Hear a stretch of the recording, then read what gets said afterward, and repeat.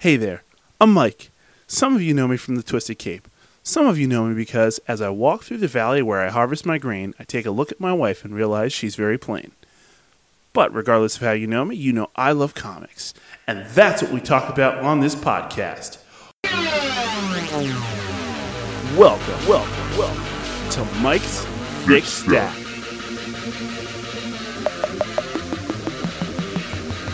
Aw, hell yeah, everyone. Welcome to the show, recording this week at the Hall of Thickness. I really don't know. I gotta pick a name for this thing. So this week, in addition to the stories that we're going to do, there will be a special guest to talk with me. We'll get to that later on as an interview. So I will go ahead and start with the Marvel stories this week. After, of course, we start by rating the thickness of my stack. Oh yeah, Mike's Thickometer. So this week is an incredibly thick stack due to the length of One City of Bane, largely, as well as Long Halloween. Those are both very long stories. And the Marvel stories, they contribute, but not as much. I would give it about I'll actually give this a 10 on Mike's Thickometer as well. All right, so we're going to go ahead and jump into these stories. Start with the news story, of course. Conan's Serpent War. We'll start there. And this book basically follows 4 heroes that are transported about time by a man named James Allison. He has had powers, what have you, and he connects and unites 4 heroes across time. Mark Spector, of course, my boy Moon Knight. Conan, the Barbarian, of course. Solomon Kane, who's a paladin, and Agnes, who's a fighter. And this story is kind of cool and turns out has some actual implications. So as the story starts out, this guy, James, is having visions, and he's stuck in his bed, and he can't figure out what's going on. And he sees visions. By the way, these visions start, and they're very full of snakes, hence the name, Serpent War. I guess that kind of makes sense there. And these heroes are being followed by these snakes in the visions, and he takes it upon himself to unite them all. Khonshu calls out to Mark Spector, the Moon Knight, Miggity Moon Knight, and there's a couple of badass moments with him in the series. And they're basically being tasked with hunting down these relics, and they're united. They're teamed up to fight and find these things. And the pairings are actually kind of cool. It's Moon Knight and God, I can't remember his name. Solomon Kane, and then Agnes and Conan the Barbarian. And those pairings are just so funny. And they work through and they cleave and they leave a lot of blood and battered bodies in their wake. And they really get united here at the very end of the story, which is kind of badass. End of the first issue, rather. End of the story. What am I talking about? We're just getting started. In the second story, they are hunting snakes, man. And there's some really badass splashes in here. There's lots of killing. And they don't. These people don't trust each other. Moon Knight and Solomon Kane really start to bond over what they're accomplishing. It's not crazy, but they do get there. And Conan and Agnes, it's not quite as good for them initially, but it gets there. And at the end of the second issue, you see that James is being just surrounded by this worm, WYRM, and that becomes pretty important later on because you find out that the serpents and the worms have been warring, and that becomes especially important later. The third issue is really dedicated to a lot of Agnes and Conan, which is awesome. And there's like a cult, the serpent cult And then get some time with Moon Knight and Solomon Kane, and they spend a little time hunting relics as well. And it's really cool. There's just a lot of great battle scenes in this thing, and a lot of snakes, of course, as a story called Serpent War should have a lot of snakes. And then we find out that they all get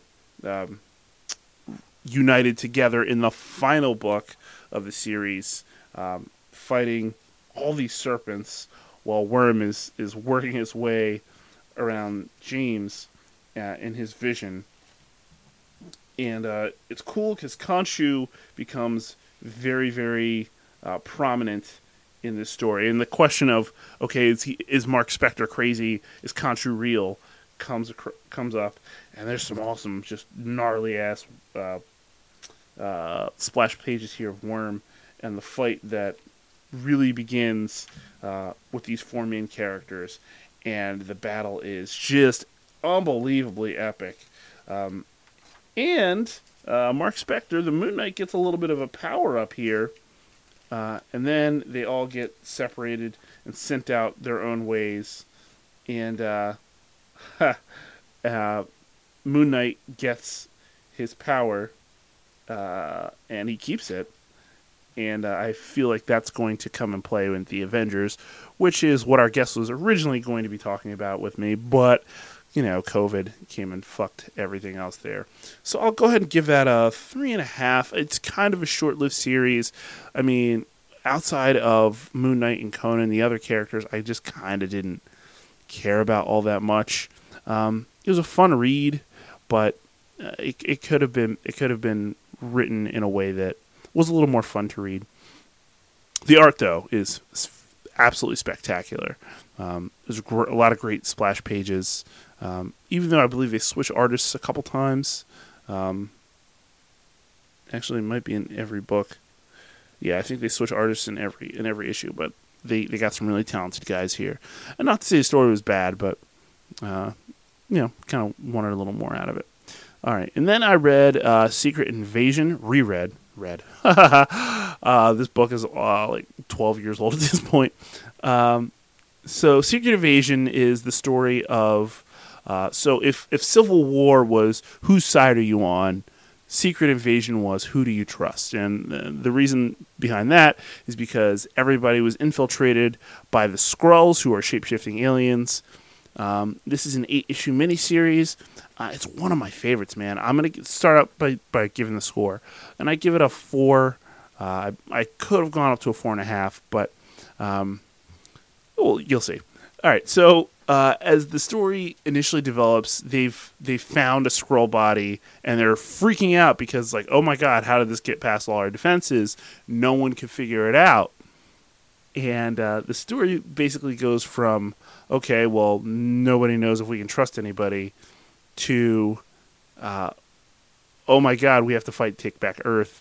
And just the way that this whole thing develops. I mean, there's the Secret Avengers versus the regular Avengers. If you were with me with the Civil War episode, I don't even remember what episode that is, maybe 6? Maybe episode 6. Check me on that, somebody. Send me a message. It'll be a good time. Because the Avengers are divided. So Secret Avengers, which were originally led by Captain America, in between Civil War and this story, Cap has been shot and presumed dead. So it's Luke Cage, Spider-Man, Wolverine, Jessica Jones, Iron Fist, and just a bunch of underground heroes. And the regular Avengers consists of Tony Stark, Hank Pym,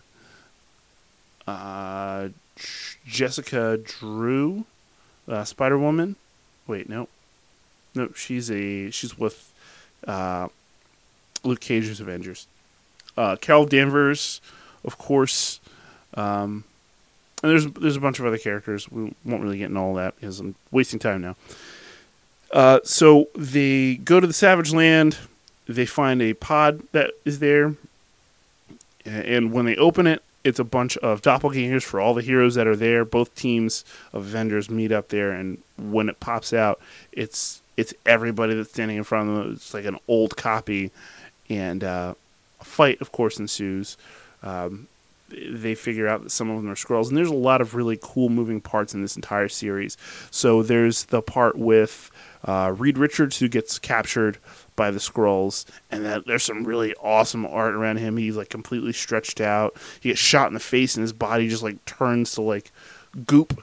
His body like super stretches, and like he's not able to control himself. It's a really cool panel. And you find out that there's a few traitors in their midst. The Hank Pym that's there has been a Skrull for quite some time. There's a whole lot of things that happen here. So basically, the story is they find out they're Skrulls. They fight Skrulls. They beat the Skrulls, and then they move on. So it's a very linear type story, but there's so much more cool stuff that happens in there. The Marvel Trinity's reunited, but it's a different one. It's, of course, Iron Man, because he's still around. But Thor comes back from the dead, just completely different. He's not having anybody's shit. And Captain America's Bucky. So that whole thing is happening as well. I really enjoyed the story. I just love it so much. It's so paranoia-inducing the first time you read it, and when you go back and subsequently read it after that, you start to see all the things and all the work that they put in from some of the other characters. Jarvis being a Skrull is one of my favorite moments, and there's an amazing Avengers Assemble moment. It rivals the actual Endgame scene for those who have watched the movies as well. Of course you've watched the movies. Who hasn't? It's weird to not have watched the movies at this point. But yeah, I just love the story. The art, I love Lionel Francis Yu's art, but at times it gets a little strange. Like the eyes don't have pupils sometimes they do, and there's no real reason for that. I mean, it sometimes looks badass, but I don't know sometimes. And the story jumps around a bit, but the big thing that I loved about it is that it facilitated an actual universe change, the way Civil War did. It put the bad guys basically in charge, and Norman Osborn was running the show, and he gathers a bunch of villains, a cabal, if you will, together in the very, very last page and says, okay, I'm in charge now. Here are how things are going to be. And it kicks off Dark Reign, a period in the Marvel Universe. It was very fun. I enjoyed my time there. But we've dwelled too long here. All right, so then we're going to go ahead and move on to Batman, City of Bane. So this is a story that Tom King had been plotting for quite some time.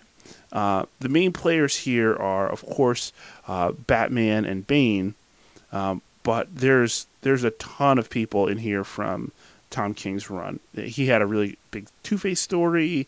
He had a Gotham Girl story, Gotham Boy and Gotham Girl, very first piece of his run here. You get a lot of time with Thomas Wayne Batman, and that just grows and grows and grows.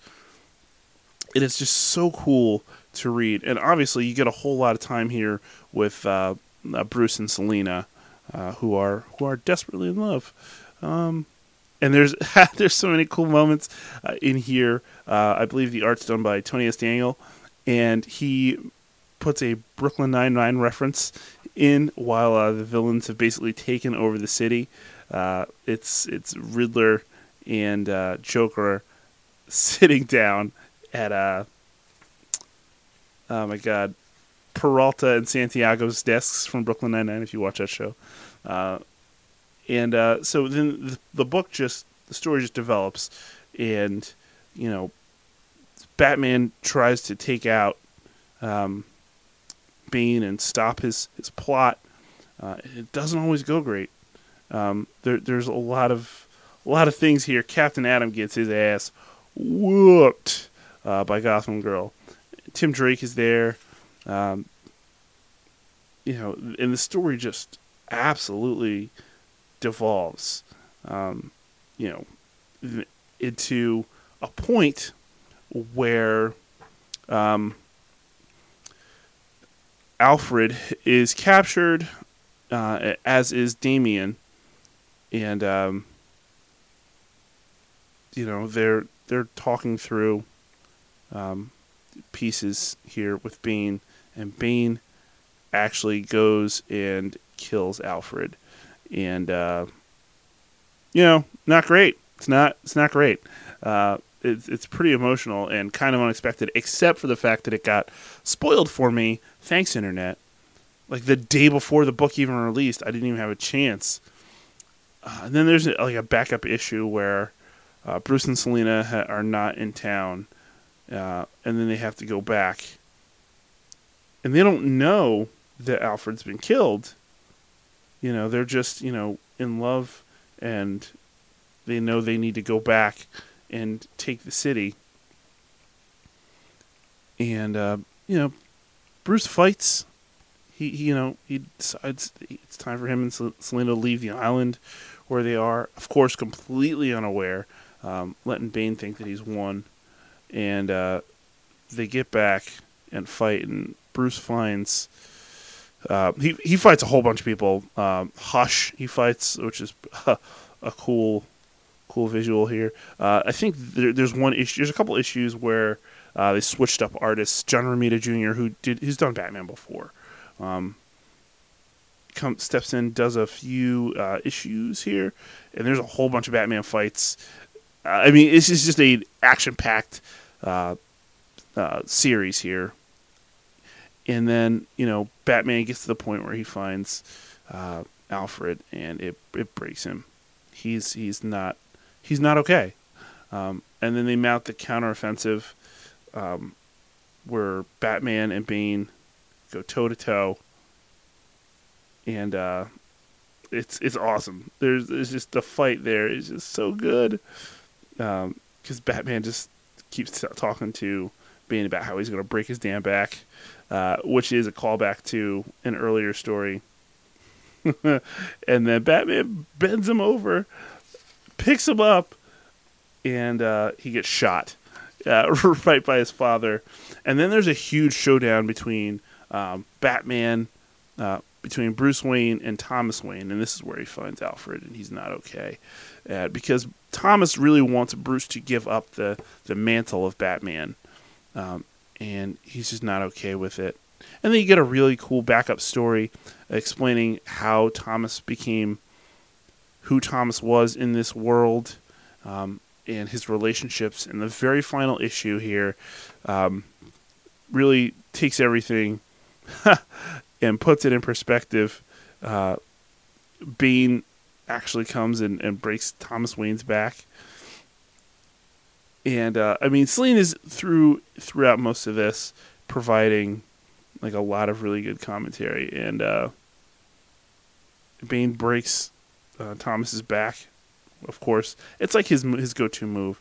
Batman rehabilitates Gotham Girl and shuts Bane down for good, which is great. And then it teases Joker War at the very, very end, which is coming soon, I think. It's on its way. All right, we're going to take a quick break, and then when we come back, we will have my interview with a very special guest. Hey, everybody, it's Mike from Twisted Cape. Do you like wasting time at work?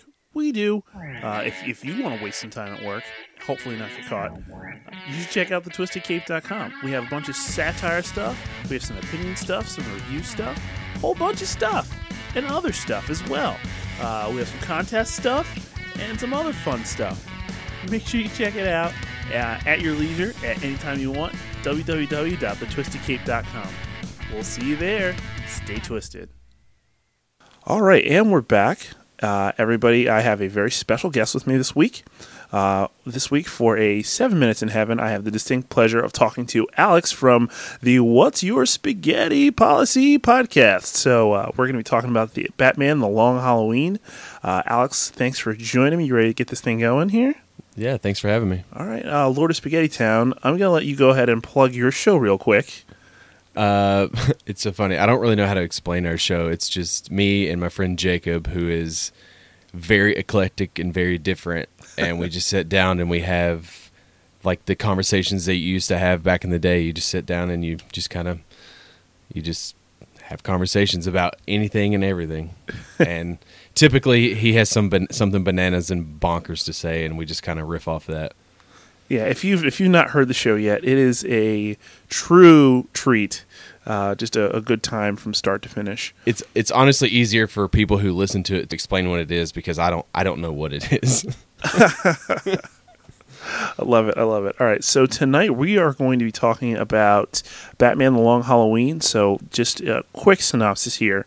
In the early days of Batman's career, a mysterious killer begins targeting Gotham's elite on holidays. Who is the holiday killer? So you ready? We're going to get this thing started. We got 7 minutes starting now. All right. So I think it's important to start with the art. That's how we just view comics. Yep. So in this particular story, do you think art enhances the story or detracts from the story? Oh, it enhances it. Tim Sale's awesome. Yeah, I agree. There's so many times where there's like such awesome use of shadow. Oh yeah. It's really over-exaggerated. It feels very gothic. It does. Like some of those Joker splashes, like he's just so like a billion teeth in his mouth and a giant, terrifying smile. It actually feels like a graphic novel as opposed to like, because like things are exaggerated. Like you were talking about with the Joker, like his mouth is exaggerated, but it feels like a comic book. Yeah. There's a splash of Batman punching Scarecrow like right in the gut. Yeah. And it's just amazing, man. I think he's colorblind. I'm pretty sure Tim Sale is colorblind. That is an interesting little tidbit. Yeah. That's super cool. Yeah, you might want to have to like verify that, but I'm like 87% sure. I'll double check. All right, so I know you've said to me that is like your favorite Batman story. So how do you feel about the story, just in general? Most people regard The Dark Knight Returns as like the ultimate Batman story, and I do like The Dark Knight Returns quite a bit, but I feel like the one thing that The Dark Knight Returns kind of lacks is what really Batman is about, and that's being a detective and dealing with the seedy underbelly of Gotham. And because, I mean, The Dark Knight Returns is ultimately just a story about him and the Joker. Yeah. And the things that I love about Batman is Batman, the Rogues Gallery, him being a detective. And you hit all of those at the highest possible spots in this, because it's early days of Batman. It's essentially a continuation of Batman Year One, so it's very early in Batman's career. And this is where you see the Rogues Gallery go from just like henchmen in the mob to full-fledged like villains. And so that's like you see the beginning of everything that we know about Batman now. And it's a true detective story because it takes place over a year, and it's on every holiday. Somebody's getting killed. Yeah. So I think it's like I don't think it gets enough credit. I mean, it gets a lot of credit because you talk about the top 5 and it's always up there. But I honestly think it's one of the best. So I take that as an endorsement that you would encourage any listeners to pick this story up like right now, like yesterday. To me, it's the perfect starting point for anybody. Even before you read The Dark Knight Returns, you can read Batman Year One, but like if a casual is going to go in and like they want to read Batman, that's what I'm going to give them, because it's going to give you everything that encompasses of what Batman is, and you're going to get all of your, you're going to get the murderer's row, no pun intended, of Batman's like the best villains he has up to that point, because I think it was like 95. So yeah. What initially like drew you into the story? Like, what made you go, okay, I need to read this story? It's a good question, because like I grew up watching Batman the Animated Series, but of course, who did? Like, if you did need to watch that thing like right now, right? But like that was my intro to comics, and so I was like, I don't know how old I was, but I wanted to go further into like where the source material of Batman the Animated Series was coming from, and that is the closest thing, if you don't count the actual Batman Animated Series comic books, to me that's the closest thing that is like it's the adult version of Batman the Animated Series. Tight. Because it's mature enough, the art is different enough, but it still has kind of similar in a way. Yeah, it really is. I was thinking that. It's like a grown up version of Batman the Animated Series. Yeah, it definitely is. And it was the first like actual full-fledged graphic novel that I own, and I have the first printing of the graphic novel. Nice. And I went through a phase, I think we all go through it at some point where you kind of get out of comics for a while. That was the one thing that I've always kept. Nice. That's good. So. That's good. So the subplots that were in the story, Yeah. did they work for you, or did you rather have gotten rid of them? I mean, some of it had to do with like Harvey's wife and them not having a kid, and then there's. I think those are important. I mean, I think you can tell that story without that, but I think being as detailed as possible in some of the stuff that's not pertaining to the the regular, it's the Joker, it's Scarecrow, it's all this. I think they're very important. Are they necessary? Not really, but I think they definitely help the story a lot. Okay, that's cool. So do you have like a pet peeve about the book that like stuck out to you, or do you have something like a moment in the book that's like super underappreciated that people don't really talk about enough? That's a good question. Man, I really just love that book. The emphasis, I mean, I'm not a huge Selena Kyle Catwoman fan. Like, I like her fine. But as a love interest, though, it bothers you a little bit. It's so overdone. I mean, talking about when that came out, it was fine. But if you go back and read it, it's like, okay, it's another Catwoman story. And I don't know if you've ever read When in Rome, which is the companion graphic novel for Catwoman. It takes place at the same time as this. Oh no, I have not. Yeah, it's by the same team. It's by Loeb and Sale. So okay. It's like really hard to find, but it's good. It's fine. There's nothing that I would change. Like, to me, if they ever adapt it into something, I think it needs to be at least a two-parter. Like, okay. I think the story is so rich and there's a lot of nuances in there that it needs. I don't think you can tell it in 90 minutes. Yeah, I think the thing that kind of just the gray area about who the actual killer is for like the longest time, like all right, how much of it may have been Harvey, how much may have been his wife, right, how much was actually Falcone's son, like it's like crazy right. to look at.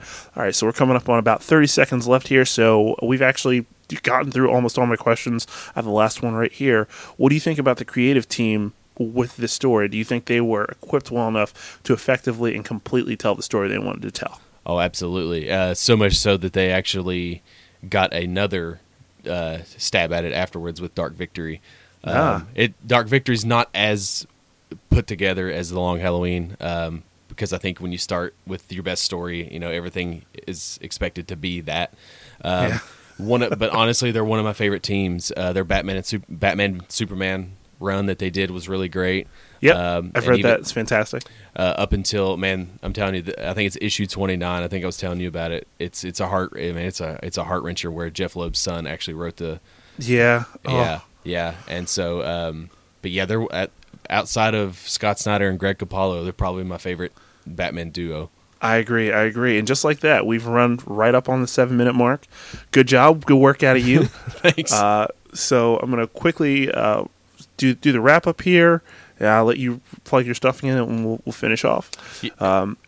So next time on the show, I will be doing from DC the Omega Men series from 2015 and Superman and Batman versus Alien and Predator, just because that's ridiculous and apparently legendarily bad. So I kind of can't wait to read that and talk about it because that's new to me. I have not read it. On the Marvel side, I will have a guest on to talk about Executioner's Song, which is a classic X-Men story, and we'll do the first story arc from the Fantastic Four. Alex, you want to go ahead and plug your stuff one more time? All your socials and stuff like that? Yeah. On Twitter, we are Spag Policy Pod. It's SPAG Policy Pod. Same thing on Instagram. We put out an episode every Friday. On iTunes, Spotify, Google Play, like you name it, wherever podcasts are at, that's where we're at. I am subscribed like a mother. Yeah. And again, it's What's Your Spaghetti Policy. It's me and my friend Jacob, and we just talk for an hour and 15 minutes about nothing, and it's great.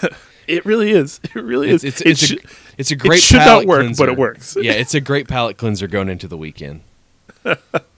That's good. That's perfect timing. Yeah. All right, guys. Well, that is all the time we have for this week. Of course, make sure you subscribe to the Twisted Cape on your favorite podcast platform. We're at the Twisted Cape, no spaces on every social media platform: Facebook, the Gram, Twitter, and YouTube.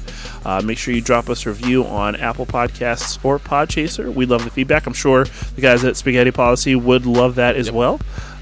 Shoot us an email for feedback at the show, thetwistedcape@gmail.com, and make sure you use the subject line MTS. Thanks for tuning in. We've been spending most of our lives living in an Amish paradise. Stay safe, stay twisted.